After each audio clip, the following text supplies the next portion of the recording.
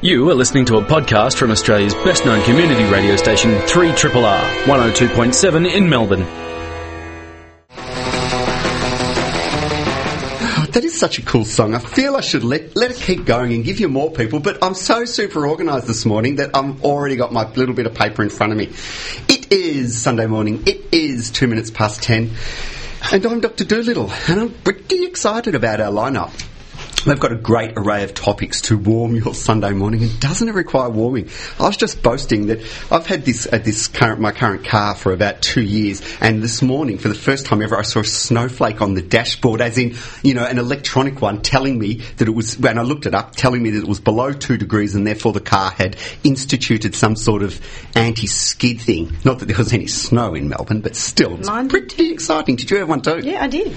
Melis, you're nodding too. Did you have a snowflake? No, I just put the heater on. No, suffer. No snowflake for you. Hey, before I get you guys talking, I better tell everyone who you are.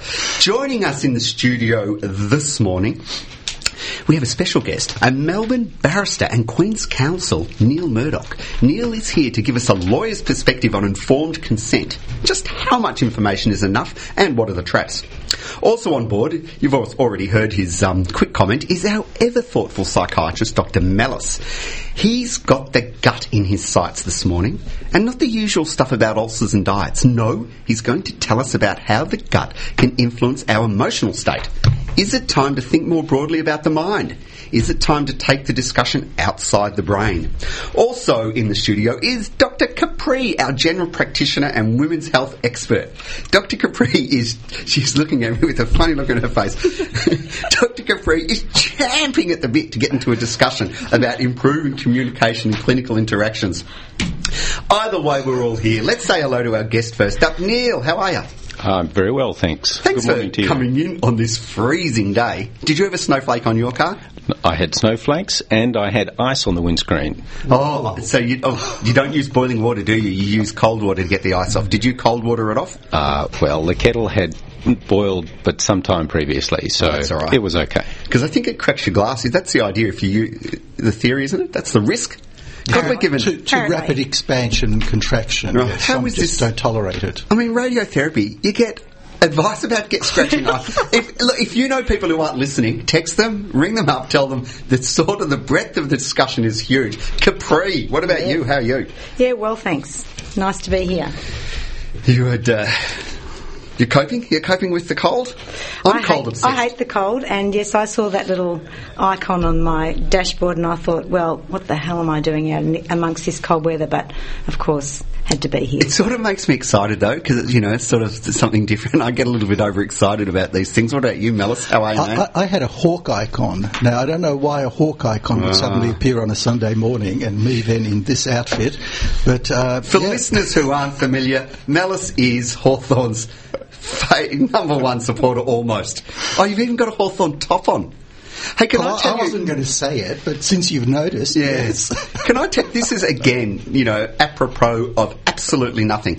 I had one of the most cool parenting experiences last night. My son's been playing soccer for years, and last year he played with his kid called Stefan Zinni from school. He's been playing with him for years. Great player, fantastic in the school team, loves playing with him. Stefan this year got recruited to the Melbourne City youth team, and he got, at the end of the season, which was a month or two ago, he got taken up by the senior Melbourne City team. And last night, Melbourne City played Manchester City in a friendly in the Gold Coast, and he got to go up there, and then they put him on in the second half. So this kid, who's been playing soccer with my son, and I've seen him sat around, had coffee, chatted to his dad over the games, watched him run around for the last few years and grow up. There he is playing now become a name dropper. There he is playing against some of the biggest soccer players in the world, Yaya Toure and Nasri. He tackled Nasri. Here he is, a kid who was at school last year playing on the lumpy bumpy oval on cold windy Melbourne mornings.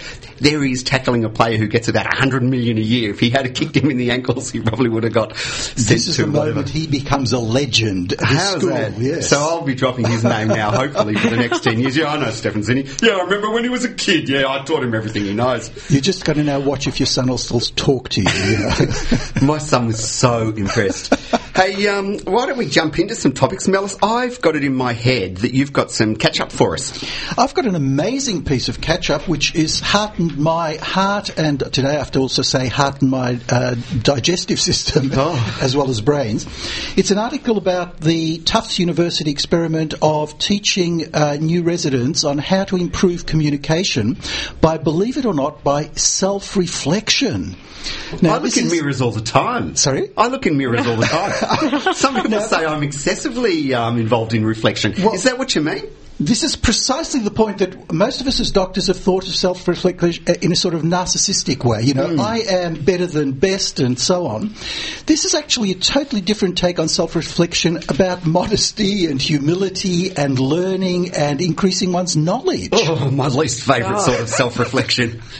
It is incredible. And what they did is they took 33 trainees in a family Tufts University Family Medicine residency program at Cambridge Health Alliance, and they asked them to write open-ended quotes on their self-reflection with patients.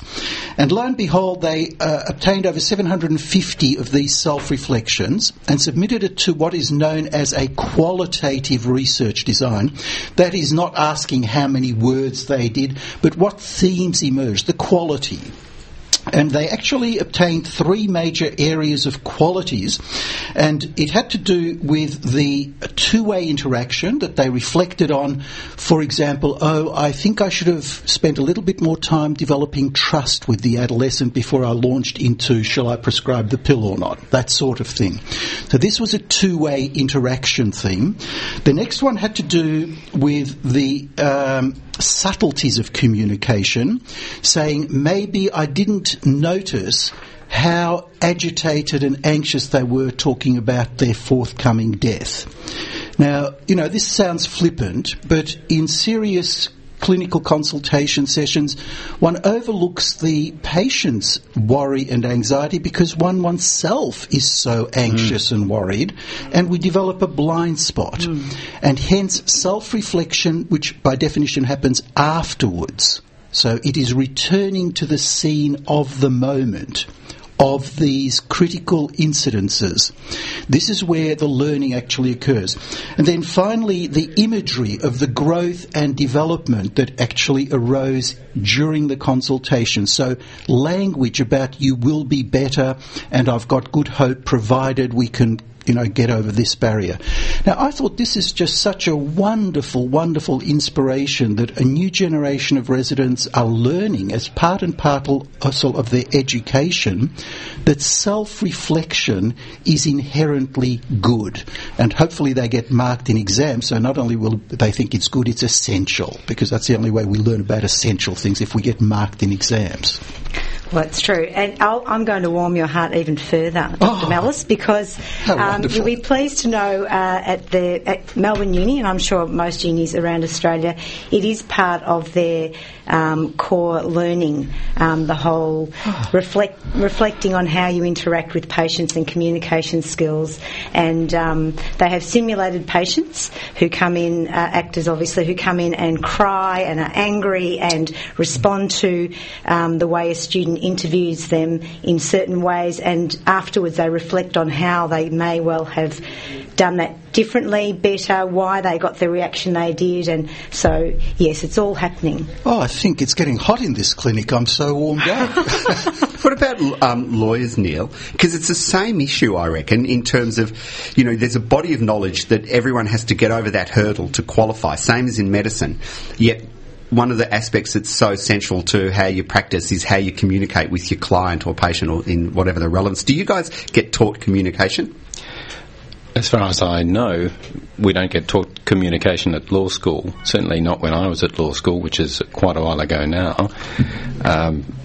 But I think when you become a barrister, you do the bar readers course, as it's called, and there's a lot of time spent at the bar readers course teaching you how to communicate in court and generally, and a lot of assessment is done of your ability to communicate, and there's a lot of feedback given so that it's all done on a role-playing basis, so that you'll pretend that you're presenting something in court, or you pretend you're cross-examining a witness who might be another member of the reader's course, who might be somebody else, but and then the instructors in the reader's course will give you feedback about how you went, and they also use video recording as a tool so that they can show you what you actually looked like when you're doing what you're doing. I think another important way for students and young doctors to learn how to communicate and what's effective is to watch other doctors. I say to students when they go on their clinical rotation, steal with your eyes, see what works for other doctors, look at patients' reactions. Why did that consultation not go as well? How can you use that when in your own practice in the future? And just seeing patients' responses and how doctors deal with certain situations and really sort of absorbing why that went well and why that didn't go well. But in a medical one, though, at the end of the day, you're mostly just communicating with one person. If you're a barrister, you're communicating with three groups, I'm thinking off the top of my head. The judge, who you have a very different relationship with to whoever you're cross-examining, and if there's a jury, obviously you're communicating with the jury as well. And all three, the levels of communication, you must be simultaneously communicating with all three, if all three are there at that one time, which must happen from time to time. And all three will be very different, and the relationships are extremely important with all of them. I reckon it'll be quite a fascinating dynamic.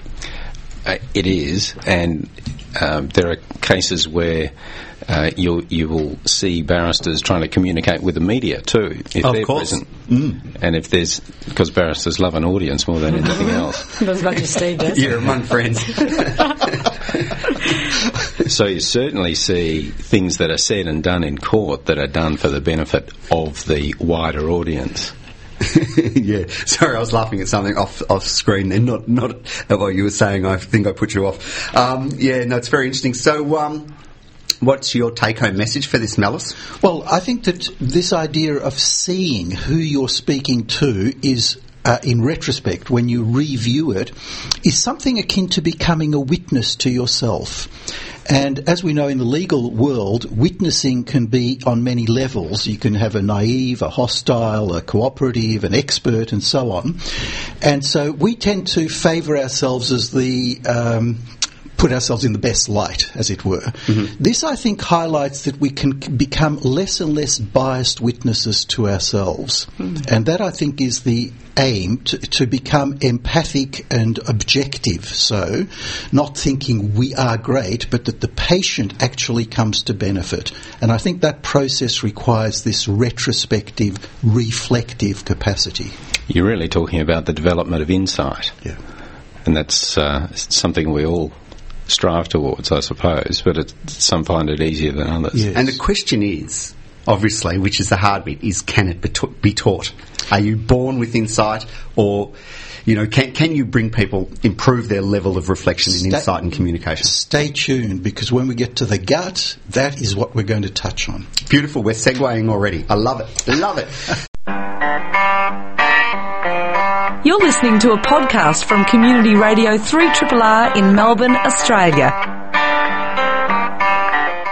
And right now, we are going to go into our interview of Neil. Let me just shuffle around and find my bit of paper and pass it out to the group so that they know what's going on. This is what would have happened whilst the song was playing, people. This is now production on air. Now, Neil Murdoch is a barrister and Queen's Counsel. Neil specialises in professional indemnity litigation, especially medical negligence, and a whole lot of other stuff like insurance and commercial litigation, common law, personal injuries, and torts. I love a good tort. I love cream. Is that a cake, a tort, or something? I get confused. And other personal injury and coronial inquests. Neil's background is he's trained here in, I think, at Melbourne Uni, if memory serves me correct. He was employed for a while as a solicitor at Phillips Fox, and then went to London for a number of years. And then he went off to London to work at Barlow, Lloyd and Gilbert for a number of years, and then came back to Melbourne. And he went to the bar in 1995. I'm going to get him to tell us what that means in a second. So, look, again, even though we've already welcomed you, you've already had a hello. Formal welcome, Neil. Thank you very much, Diddle. Hey, This is the tone of my questions. They're not very good. But anyway, why don't you get the ball rolling by telling us, because even though I think probably a third of the audience out there is going to know what a barrister was, I didn't learn what difference between a barrister and a lawyer was till I was about 25. I'm slow. Why don't you start the ball rolling by telling us what a barrister is? Well, a barrister is someone who appears in court as a general rule. So I'm a professional advocate. Right. So I stand up in court and I present people's cases for them as best I can. Solicitors, by contrast, typically people who are involved in either the preparation of cases which go to court or in what's called non-contentious business, which is transactions, deals, buying and selling property, buying and selling businesses, giving tax advice, whatever. Solicitors can go to court, though, can't they? Oh, my word, they can, and they do increasingly often. And whenever you go to court, do you have a solicitor, what's it called? Not informing. What is it called when they... Instructing. Instructing. So that, right. Does that always happen? Usually, yeah. And you've also become a Queen's Counsel or a Senior Counsel. That's right. What does that mean? So it means I'm a member of the Senior Bar, as it's called, and it's an appointment which some people get, some members of the bar get, usually after they've been at the bar 15 years or more, and it's more than anything else recognition of seniority within the profession and having reached a certain level of expertise and experience. It's more recognition than anything else. And a pretty cool label too. Yeah, I know, Queen's Counsel. See, in medicine, the equivalent is, people walking around claiming that they're legends. Whereas you at least have an independent bar. Someone told me, a senior Melbourne lawyer told me you were the hotshot medical lawyer. You were the go-to medical lawyer in Melbourne now. And, and it was a senior lawyer in Melbourne. When I told them that we had Neil Murdoch on the show, he's the go-to guy. So what is do you subspecialise the same way doctors do? Yeah, we do. So what's your area? My preferred area is that of medical negligence. So if I do work which involves cases against doctors and hospitals and hospital staff and also allied health practitioners when they are sued by patients for allegedly doing the wrong thing. Right. And I assume that's because the law's so complex that it's hard to specialise in it. It's hard to know everything, so you end up specialising. That's right. And I don't know much about tax. I don't know much about buying and selling businesses and things that go wrong in that respect, but I like to think that I now know something about the practice of law insofar as it concerns what can go wrong in hospital environments and what doctors can get up to. Yeah, and in fact that's what you hear this morning. So why don't you get the ball rolling by telling us a little bit about what is meant by informed consent? Well, informed consent is a process whereby a clinician obtains the authorisation of his or her patient to follow a particular course of medical management. And it's the duty of the clinician in obtaining the authorisation of the patient to disclose to the patient important risks and the features of that proposed course of treatment and any other alternative possible course of treatment which might be followed. So when do you have to get it? Like if I prescribe someone antibiotics or just operations? No, it's really any intervention or possible intervention in a patient's clinical course. The consent of the patient has to be obtained, because something that it seems to me from my legal perspective sometimes doctors forget is that the decisions that have to be made about a clinical course are made by the patient, not by the doctor. True. So Neil, in my experience in general practice, informed consent can be a pretty loose concept in the sense that it's often inferred or implied when a patient comes in and says, I want this done. For example, I want this lesion frozen off. And how much information you give them about the possible side effects and what the procedure involves depends often on the patient, what they want to know, what their preconceived ideas, and sometimes it comes down to, oh look, I know all about it, don't worry about it, yeah, I trust you, go ahead. Now, is that enough if the patient sort of gives you that they just say, go ahead, I trust you? Don't know how to put that more. Yeah, well, I think it's like when you give the antibiotics, even though you need informed consent, it's implied because the patient takes them. Like, no one would ever get written informed consent for antibiotics, but you'd give the script when they fill it out and pop them in their mouth. But they're not necessarily asking for it. When they come in for certain procedures, like they want a lesion removed or cryotherapy or even a pap smear, they are giving you, it's implied that they consent to that procedure purely by asking for it, and obviously you will give them if there are significant side effects or possible complications, but how far do you have to take that information? Well, how much is enough? The law would say, and really all I can tell you is what the law would say, is that it's for the doctor to tell the patient what the material risks of the proposed intervention are, and the material risks, the law says, are those risks which a reasonable person in the patient's position would attach significance to, or the risks which that particular patient, the doctor knows or ought to know, would attach significance to. It's sort of easy to pronounce that as a legal principle, but I can see that it's much more difficult in practice and in the context of a busy general or any kind of professional medical practice to put that into effect.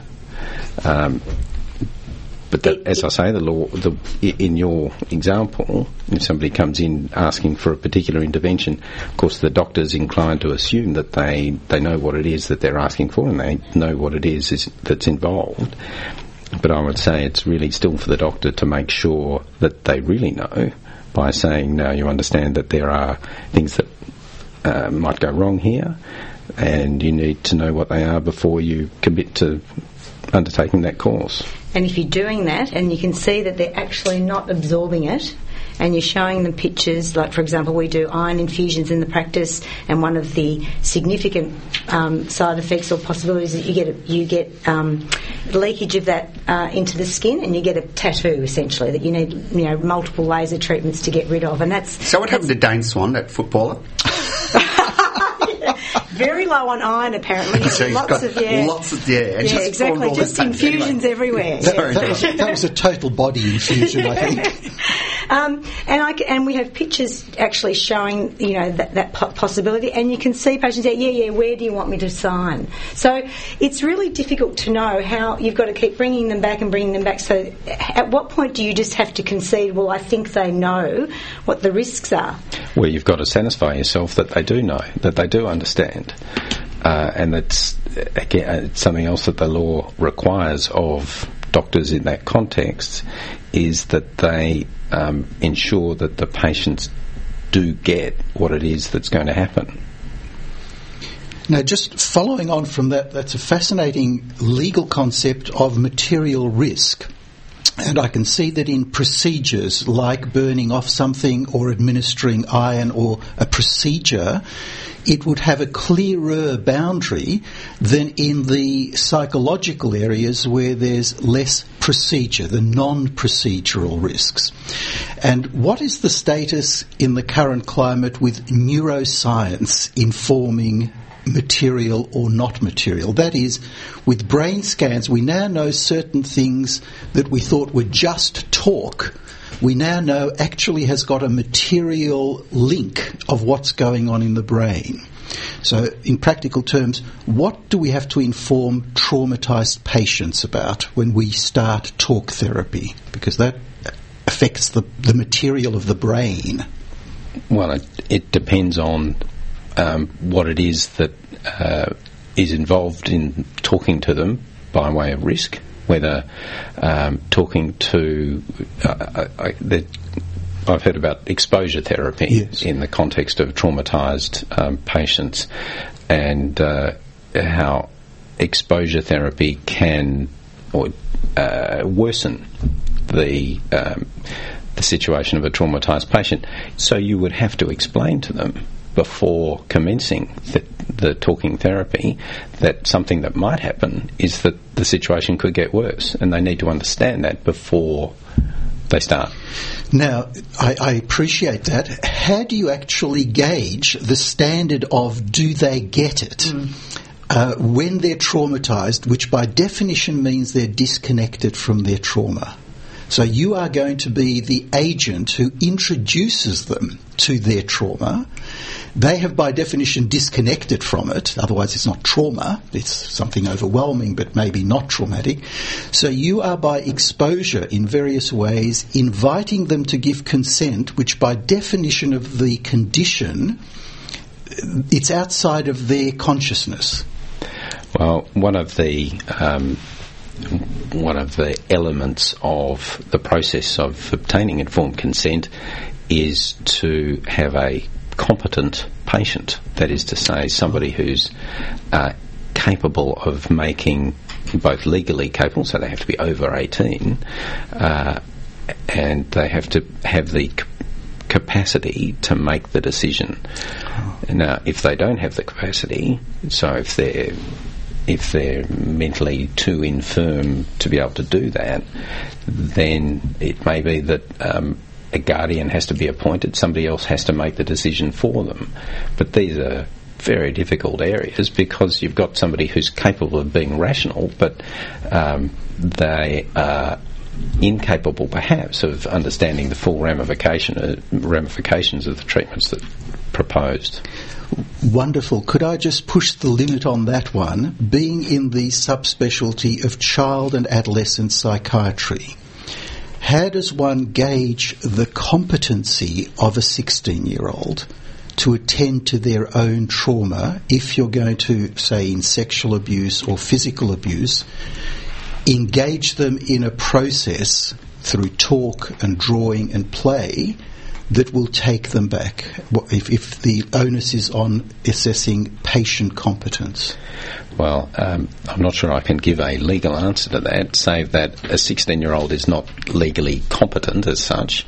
Well, with parents' consent, they're in individual treatment. Yeah. I think if you have the parents' consent, then legally you've probably done enough. But I don't think that as a matter of professional practice that would be sufficient. You would have to engage with the patient, him or herself, to undertake the process. So I don't think there's a legal answer beyond that. I think it's more a matter of professional assessment as to how you satisfy yourself that they understand the implications of what's proposed. So it would be fair to say that it's necessary, obviously legally, to have the parent consent, but it's not sufficient to proceed with the clinical practice. I think so, and I think that's more a matter of professional consideration rather than legal. I think one of the things that really directed us along this line was a case from many years ago that you often hear quoted. I've heard it quoted on this program many times too, and that's the case of Rogers versus Whittaker. And this is a famous case where, really up until this case, at least my impression of consent I've worked in hospitals my whole life prior to this case. It was about, 15 years ago, Neil, Rogers versus Whittaker? 1992. Oh, goodness, that long ago. So getting on to 23 years ago. How time flies. Yeah, how time flies when you're having fun. And up until Rogers versus Whittaker, a lot of consent was done in what I would call a paternalistic way. So what happened was we decided what we thought the patient needed to know, and we told them, and we rarely gave written information, and then and they signed the form and off we went. And what happened in Rogers versus Whittaker, in my 23-year-old memory roughly, was that a woman went along to have eye surgery done, and she had an eye problem she had needed surgery on one eye, and the main issue for her when she went along was she said, I don't want to go blind, is there any risk to my other eye? And the surgeon said, no, there's no real risk. Now, he knew that there was like a 1 in, 10 10 million chance of something that they call, I think it was sympathetic ophthalmoplegia, where you get blind in the eye that's not being operated on, rare as hen's teeth. And he thought, I don't want to worry this lady, so he didn't tell her. But she specifically asked. Anyway, went to court. Of course he lost. And the judge essentially said, it's not good enough for you to judge how much to tell. You have to do an assessment of how much to tell. You have to assess what the patient wants to know. Now, if the patient says to you, don't worry, doc, like Capri said, I trust you, just go ahead. As long as you establish that that's really what they want, ask the appropriate questions, that's fine. But if they say, no, I want to know everything, then you've got to tell them everything. And I guess in your case, therefore, Mellis, it's going to be a process of saying with this 16-year-old, how independent is he or she? Are they living alone, or are they still living with their parents? Are they making other decisions in their life? If you've got their parents' consent, you're still going to want to run through the process of assessing how much they need to know and then acting on that, I would have thought. Don't you reckon? I absolutely do, and they're certainly beyond the legal guidelines. We'd have clinical ethical guidelines first to do no harm. But it is this sort of uncharted territory because where of our specialty is learning about trauma itself. So we don't actually have a great historical database, as it were, on how young people react to trauma treatment. So we are in an awkward position in informing them in terms of statistics. There are none that would be reliable for the individual case.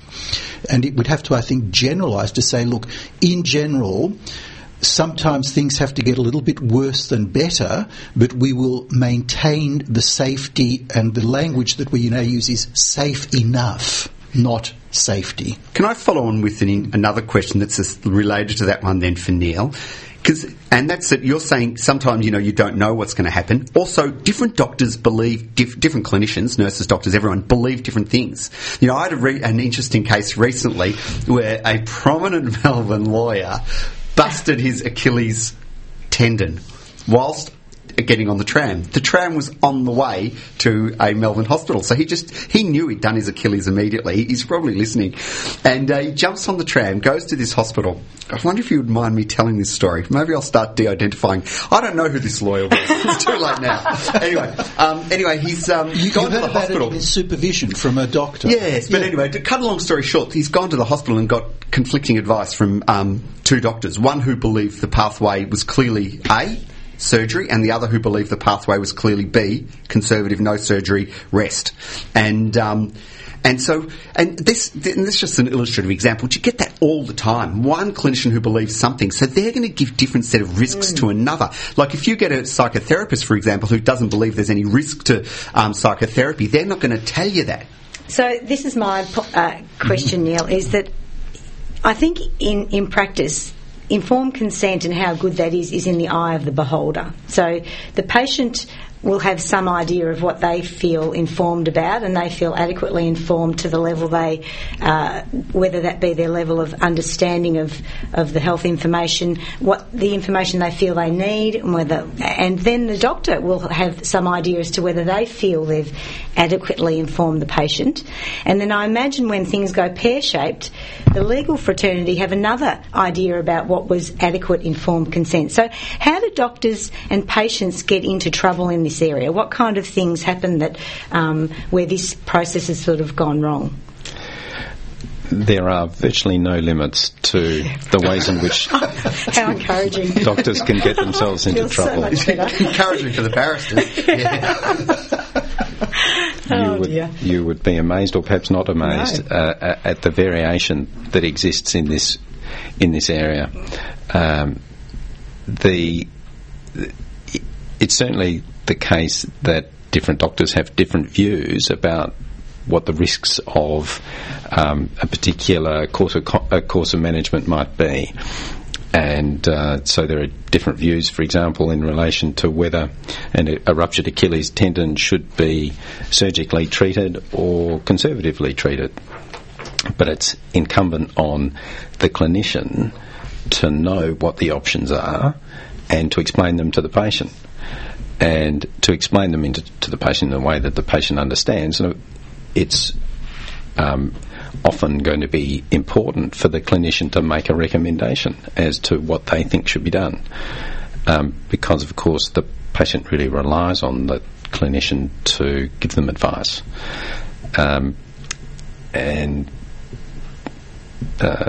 But that doesn't absolve the clinician of the responsibility to explain all of the alternatives and then leave the ultimate decision to the patient. And I understand that, of course, there'll be some clinicians who advocate strongly a particular course.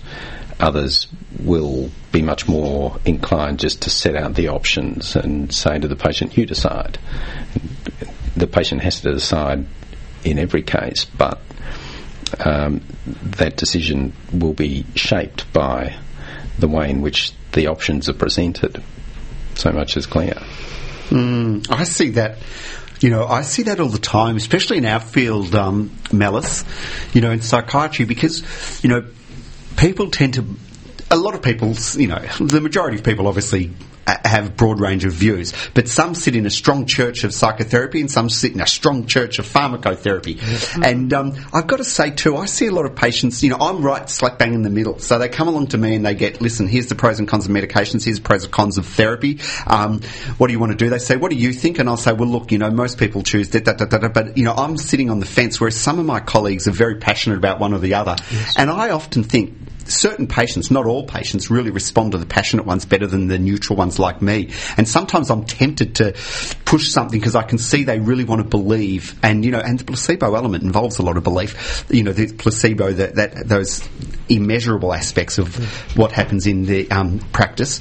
And so, I don't necessarily think they're always best served by your neutrals. Well, I think this is a fascinating and central part of clinical practice, which by definition we often talk about as working in the matrix of ambiguity. So as soon as someone is passionate and strong on one view, you should suspect that they've left the matrix. Right. And they've gone into some ideology. And I want to be in the matrix just like I want to be in the Antarctic vortex. Right now I'm in a matrix and a vortex. I just feel so happy. An Antarctic vortex matrix. Sorry, Mellis, I couldn't resist interrupting. Become a Hawthorn fan and you get certainty. Well, there's no matrix there. You go along to win. But that is actually the mentality, unfortunately, if you leave the matrix of ambiguity. You get into a win-lose situation. Stay with me and you'll win. Go to someone else and you're likely to get second-rate treatment, in my opinion, which is terrible medicine. And I think one of the options which I actually practice is when I get into the impasse of feeling I've just left my matrix of ambiguity, I suggest literally to the family, would you like a second opinion? Yeah, very wise. And I've been thanked so often with raised eyebrows, like, are you suggesting I go to someone else? And I said, that is what a second opinion is. Mm-hmm. Sometimes they come back, sometimes they don't. But at least I have self-reflected, and going back to the early part, that there is a limit to our competency. And to go outside that, I think, is inviting this limitless area of informed consent just breaking down. Thanks for any final comments. Do you think, are we on the right track? Oh, I think you're on the right track. But my final comment would be to reiterate something I've already said, which is that the striking thing about informed consent to me is one which I think doctors sometimes do lose sight of, which is that at the end of the day, it's the patient's decision as to what to do, not the doctor's. 3RRR. And who have we got on the panel? We've got our special guest, Neil Murdoch. We've got Dr. Capri. We've got myself, Dr. Doolittle. And we've got the effervescent. I'm trying to think of some other words. Effervescent. Capri, help me. Hawk-like? Hawk-like. Whoa, yay, go, Hawk-like. Inspired, I'm going for inspired, Dr. Mellis, who is going to tell us about one of the most sort of left field / exciting left field areas that's hidden the whole of medicine, but especially mental health, recently. Over to you, handsome Dr. Mellis. Wow, what an intro. Hard to live up to, but Hawkeye I shall try to. Now, this was partly triggered, as all good research is, by personal investment in the topic. And when you've got a rumbling tummy, then you want to know what's going on.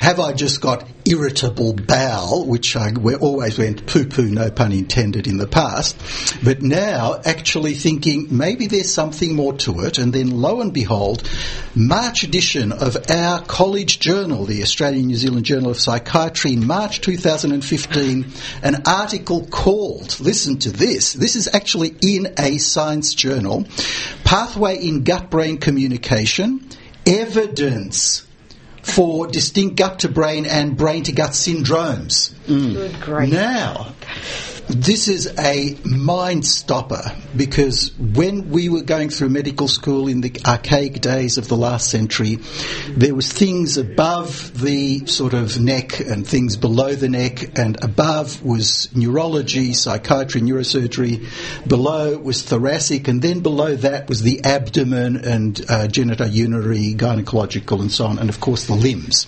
Ne'er the twain should meet between any of them when we were training. Oh, sometimes I use my limbs to scratch some of the other parts. Okay. Now, I also had that sort of feeling that when I was training, there was a thing called tummy rumbles, which had a fancy name called borborygmus. Oh, I love borborygmi. Borborygmi, definition for those listening: audible bowel sounds. I love it. Isn't that? But what a great word, borborygmite, almost the onomatopoeic version of Exactly. it. And at that time, back in the dark days, that was just noise. Then it became in a subspecialty called psychoanalysis, where you pay attention to communications from the patient, a la, as we did in the intro, the two-way interaction. What if the patient's tummy rumbled at the same time yours rumbled, and you got synchronous borborygmi? Well, that said, well, you're both relaxing at the same time, or you both got irritable bowel syndrome at the same time, and you irritate each other. So we were left there with data. Now the question is, from folklore of noise to data to finally, are we getting to the stage of knowledge? And then what is the knowledge about borborygmus and borborygmi? And the question here is really raised in this article, that not only should we be thinking about how gut and brain react in terms of, if you've got anxiety and depression, you're likely to have symptoms of constipation or diarrhea or irritable gut, the various discomforts. But could it go the other way? Namely, if you've got a primary tummy disorder, and this is where it'll get really interesting, does it actually feed back onto the brain? Because we've always known about a very famous nerve from 200, 300 years ago called the vagus nerve. Oh, yeah, I've heard all about that. That's where you gamble and stuff, Vegas, yeah? Yeah. You gamble and you go and party and stuff. It's in America. And what happens in the Vegas stays in the Vegas. Are we on a different Vegas all We're on a totally different Vegas. This is an extraordinary neural pathway, nerve pathway, that goes all the way from the skull and touches everything on the way through the head, through the nerves in the eyes and the tongue and the cheeks and the eyebrows, all the way down to the diaphragm, very important, near the breathing apparatus that links up, and everything below. That is the splenic and celiac plexus, and when you get knocked in the stomach, like really in the centre, and you double up, that's your celiac plexus being overwhelmed. So the question obviously arises, and in child psychiatry we have a thing called a stomach migraine, or abdominal migraine. And I was always taught back in the dark days that you had head migraines and you had stomach migraines. Now the question comes up, is it possible that the same mechanisms that causes the constriction of the vessels in the brain are causing constrictions in the stomach vessels, and therefore giving the same sort of migrainous feeling, but located not in the head, but in the gut? That's just one example of how, in my practice in child psychiatry, we have to rethink, what is a gut migraine? Is this just a local Monday morning tummy upset, or something about separation?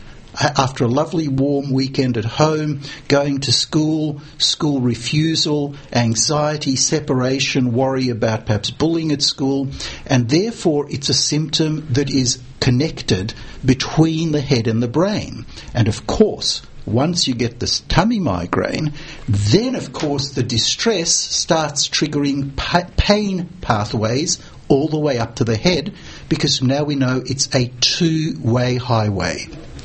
The thing that I'm just blown away about this whole gut emotions thing. It's just how quickly this whole area is developing in real times. We didn't even, because you've talked about our vagus nerve, our brain, our gut. But of course, the other key element of this whole story is the microbiome, which is all the bugs in the gut, basically, and you've got more. You've actually got more. If you count cell for cell, you are more bacteria than you are human cell. And if in DNA to weight to weight, you've got more. You're more bug than you are person, to put it mildly. And this is now hitting us in all these different areas. And just to throw a little bit of history, it was only back in the mid-90s, and I love this story because it's an Australian story, and Aussie, oi. It was a couple of doctors, a pathologist and a clinician in Perth, that found that one of our commonest and most difficult to treat conditions, ulcers, was actually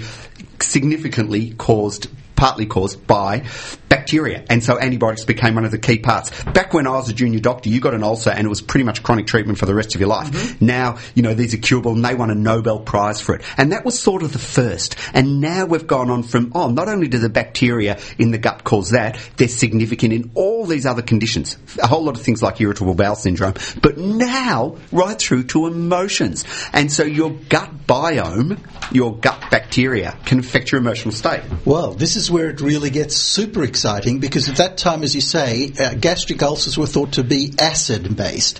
And so you had antacids, or you in fact had vagal surgery. You cut the vagus nerve. You did too, I forgot about that. That was one of the surgical procedures in order so that the secretion of acid is decreased, based on a model that it was acid imbalance that was eroding the lining of the gut or duodenum stomach.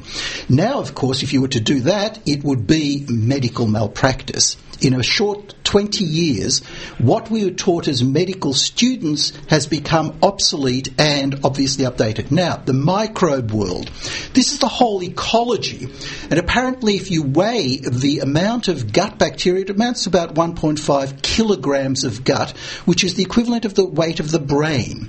Now, if you consider how much science has been invested in neuroscience over the last 20, 30 years, for the same weight in the brain, 1.5 kilo of neural pathways, zero is known about these trillions of bacteria, also 1.5 kilograms, which, if we're on a course of antibiotic, totally has the power to disrupt the ecosystem.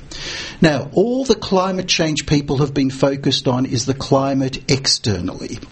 Now it seems that both medicine and particularly psychiatry is starting to be interested in the ecosystem internally, for the simple reason that not only do these bugs exert a balancing effect when they're in harmony, but, for example, after antibiotic course, which knocks off the good bacteria along with the bad bacteria in the rest of the body, the side effect, of course, is the imbalance of the bacteria in the gut ecosystem.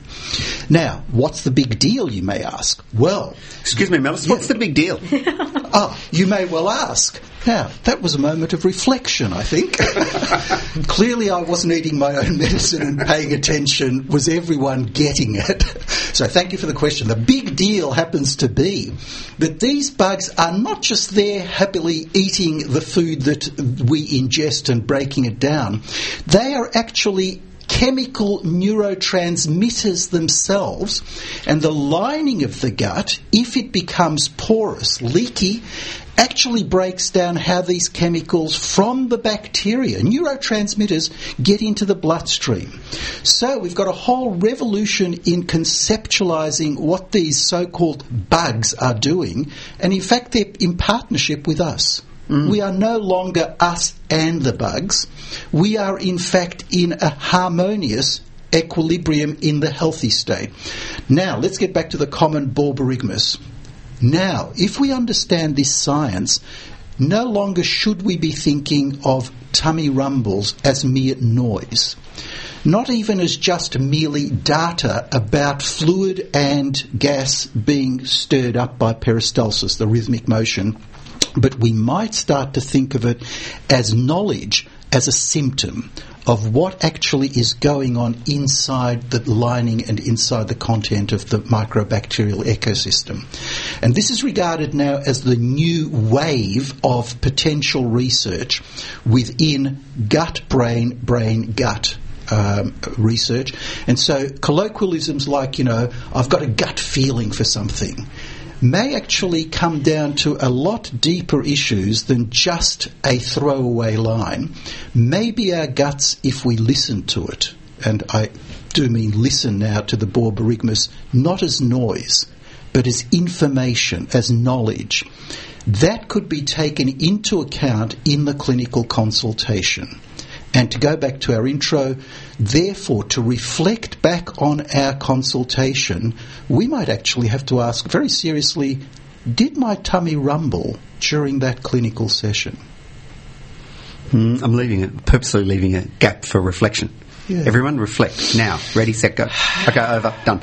Hey, you know what? I guess one of the take-home messages, though, is that it's incredibly early days. And this is, not that many things come along where you sort of sit back and you think, this is genuinely exciting. I mean, we're at the 1% stage. There's 99% of understanding to go. But you could genuinely believe, based on what's come out so far, that in 10 to 20 years' time, there'll be a whole new range of options to help people, through this sort of knowledge, through gut sort of manipulation. One example might be that you prescribed bioactive agents for depression. I know, and of course, the nutritionists out there are going to be screaming, we've been telling you this sort of stuff for ages, and it's true, and we have had nutritionists on the show talking about this, but I'm just saying, it is rapidly expanding, but what's also rapidly moving forward is the time, and I can see I've got 30 seconds to say my thank yous and throw to our wonderful friends in Einstein. Hey, Mellis, thanks very much. Legendary stuff as usual. Capri,